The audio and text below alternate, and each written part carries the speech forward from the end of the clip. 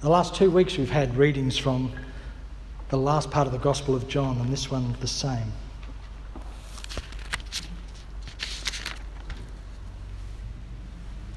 This is Jesus in prayer just before his arrest, betrayal and arrest.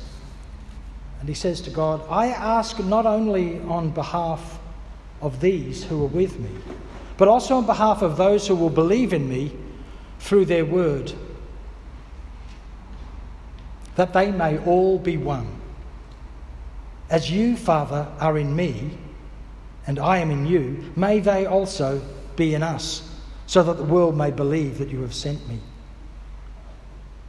The glory that you have given me, I have given them, so that they may be one as we are one.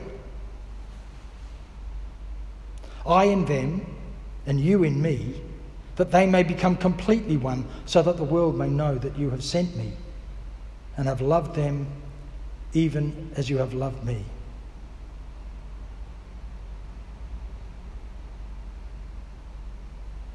Father, I desire that those whom you have given me may be with me where I am, to see my glory, which you have given me because you loved me before the foundation of the world. Righteous Father, the world does not know you, but I know you.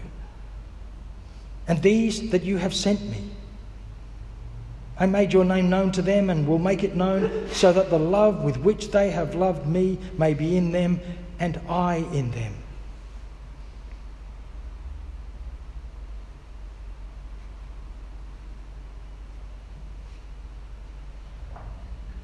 They're the last words of Jesus' prayer.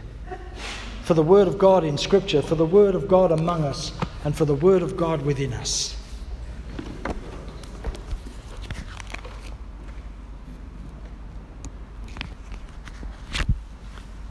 So that they may be one just as we are one. John goes on and on about oneness, being one. What does he mean by it in this final prayer? What does it mean to be one? What does it mean that Jesus and God are one?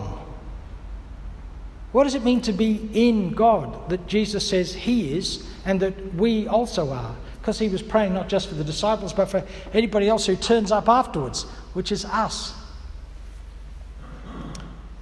As you, Father, are in me and I am in you, may they also be in us. Always makes me think of those Russian babushka dolls. You know, the ones where you pull the top off and there's a little one inside, and then you pull another, there's another little one. It's sort of everything's inside everything else. Doesn't make it any easier to understand. I mean, at one level we know that we're all one. It's now kind of passé to tell each other that we're all made of stardust, that we're all made of exactly the same elements of the universe that came into being at the moment of the Big Bang, that everything that exists, the things we're sitting on, the things we're wearing, the air we're breathing, the bodies that we have is all the same stuff. We need to know that, and we need to understand it, but of course we never can. But it can just wash over us, and it's really hard to know what this means. Here's two things that I think are at least helping me to come to terms with this, because like many of you, I've been listening to this stuff for years, and it just washes over me some Sundays. Even when I'm preaching it just sounds like, I've said all this before, you know. It doesn't sink in. One of the things we have to do to be full adults is to come to terms with our family of origin as best we can. And whether or not we lived with both of our parents all through growing up, and it was a wonderful experience, and then we left home and began to live our own adult lives separately, or whether we didn't even know who our parents were, or any other combination in between, we've still got to come to terms with our experience of that family, even if we don't know who they were. Am I like them? Well, of course you are, in some ways. You look a bit like them. You act a bit like them. Some of that's good, some of that's bad. You have traits in you that are like them. And what does that mean for me? How will I live my life? And of course, as a teenager, you're trying to do this in great chunks. You're trying to make sense of your life separate from your parents. I have a friend at the moment whose son has been really interactive with her all of his life. Blah, blah, blah, blah, blah, blah, blah, all the time, which used to drive her crazy. Now, nothing. He's 15, I think, or 14, 15. How was school? Fine. What'd you do? Not much. You got any maths homework? Some. Monosyllabic. Now, I can't imagine that I was like that as a teenage boy, but I probably was, I don't remember. Maybe teenage girls are a little bit different, I don't know. Maybe not all teenage boys, but this son is doing that. And one of the things, of course, he's trying to do is separate himself from his mum, trying to figure himself out. We all know that. We've all done it, at least to some degree, and we did it really well and we did it really badly all at the same time. But we try to work out who we are. What does it mean that I am a part of this mob? Which are the things for which I can be proud, and which are the things for which I wish we didn't have in my experience? I have a friend who, every one of the women in her family has suffered from breast cancer. As far back as we're able to test. And she assumes that she's got the same gene, which would be a pretty good assumption, wouldn't it? So she has to deal with something really physical and really basic. What is she going to do about the fact that she doesn't have breast cancer at this point, but the chances of her not having it seem fairly slim since everybody else in her family on the female side has had it? How is she going to deal with that? What does it mean to be a part of that mob for her in that context? I have another friend who found out that he was adopted while he was sitting by his mother's deathbed. He had no idea that he wasn't the physical son of that woman, and she had decided for whatever reasons to not tell him, but felt she needed to tell him in the few moments before she died. And then he spent a number of years trying to rethink what he thought he knew about his family, and trying to imagine what it must have been like for his mother to have known that, but not been able to tell him for whatever reason. And what it would have been like for his birth mother, who he did try to track down and was able to, but she had died, so never really made that connection. What was that like for her too? And how does he rethink himself as a part of that group? Being one with that family, it's not clear that that's easy. But what it ought to do for us is create within us a little bit of humility. Because our mob, they've stuffed it up a fair bit. Your parents didn't do a perfect job. Their parents didn't. Turns out, if you're a parent, you're not doing a perfect job either. And if you're not sure, just ask your kids. They'll tell you. So it ought to create in us a little bit of humility, a sense that then they weren't perfect and I'm not perfect, but we are somehow connected. That's a level of oneness that we ought to learn to be able to live with. It ought to be true within our organisation. Many of you will have seen the reports in the ABC about the problems within the Uniting Church, what are basically a real divide in our understanding of what the faith is about and how it should be experienced and taught. Many parts of the South Australian church, particularly, and other parts of the church across the country, are dead against the idea that people who are of same gender should be allowed to marry within the Uniting Church. The Uniting Church as a whole has decided that that's acceptable and that ministers can choose whether or not they will marry somebody of same gender. But there's a big group, and in South Australia it's about half the church, maybe more, are either uncomfortable with that or dead against it. And we're not doing a very good job at the moment of trying to figure out how we be together. How do we recognise we're one family and have a significant difference as to how we should do this? How gracious can we be towards each other? How can we work together? How can we try and understand another's position without necessarily buying into it? At the moment, we're not doing a very good job. And that's not because we're all stupid. It's because it's hard. There's another way of thinking about it too, and I reckon something about this is what Jesus is on about in this last prayer. And it's the idea within Indigenous cultures of having a story, having what we've called, and some Indigenous people have now started to use this language for better or for worse, a dreaming.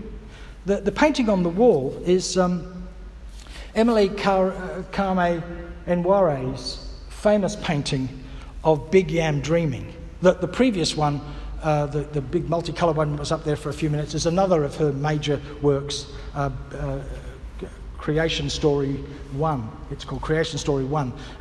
This one's held by the National Gallery. The previous one's held by the National Gallery of Victoria. They're enormous paintings. And Big Yam Dreaming was part of Emily Nware's story that she was told to carry from a little girl. And my understanding of this is really basic and is nowhere near as nuanced as it should be. But as I understand it, in talking to Indigenous people that I've worked with, when you're living within the culture as you should be, and lots of people have found themselves divorced from their culture, everyone is in part of a clan where they have to carry a specific story. And Emily Nware's story was yam dreaming. And so it's the idea that you would know about where the yams are. It's a survival story. Without the yams, you can't live. Without waterhole dreaming, you can't live. So nobody can carry all of this in their head. So different parts of the clan carry different parts of the story. And originally these were painted into the sand over and over again to remind those who needed to know it. And it wasn't never just one person, it was a whole group of people, because life's precarious, and if the only person who knows where the yams are dies, no more yams. So it's worked as a group, and the story is told over and over again. This painting she painted near the end of her life. She only became famous as a painter, and she's now for what it's worth, her paintings sell for more money than any other paintings in Australia. Many, many millions of dollars. These are almost now priceless, certainly since she died at the end of the 90s. And she painted this one, as she did all her works, by laying these enormous canvases out on the ground and sitting on them and painting them. And as she was doing it, she was telling the story of yam dreaming over and over again. And there's something about that the story that is essential for survival, that I reckon Jesus is on about. Because he says earlier on in John's Gospel, he says, the Son can do nothing on his own, but only what he sees the Father doing. Whatever the Father does, the Son does likewise. That's that sense of the handing on of the great tradition, the telling of the story over and over again so that we know who we are as a people. That's why we do this over and over again on a Sunday morning. We tell the same stories. We read the same Bible readings over and over again through, in our case, a cycle of 3 years, as we remind ourselves of this extraordinary story that we are the people of God. We are actually claimed by God. We're actually, in a sense, we're not only made by God, but Julian of Norwich, the 14th century mystic from the area of Norwich in England, said not only are we made by God, but we're made of God. It's a pretty extraordinary statement. And that was before she understood, as we now do, the interconnectedness of all things and the way things are made of the same stuff. We're not only made by God, we're made of God. We are Godded, is another word she made up. We are Godded within us all the time. It's an extraordinary thing. Now that is so unbelievable that I'm not going to be able to cope with it unless you keep reminding me of it. And you're going to lose your way unless I and each other, we remind ourselves of this extraordinary story.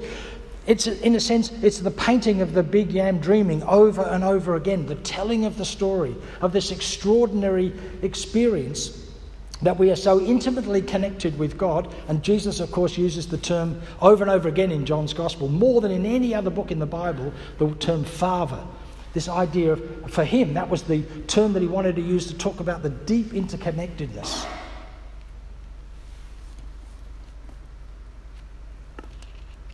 So that's our job, is to remind ourselves of this extraordinary story. The deep oneness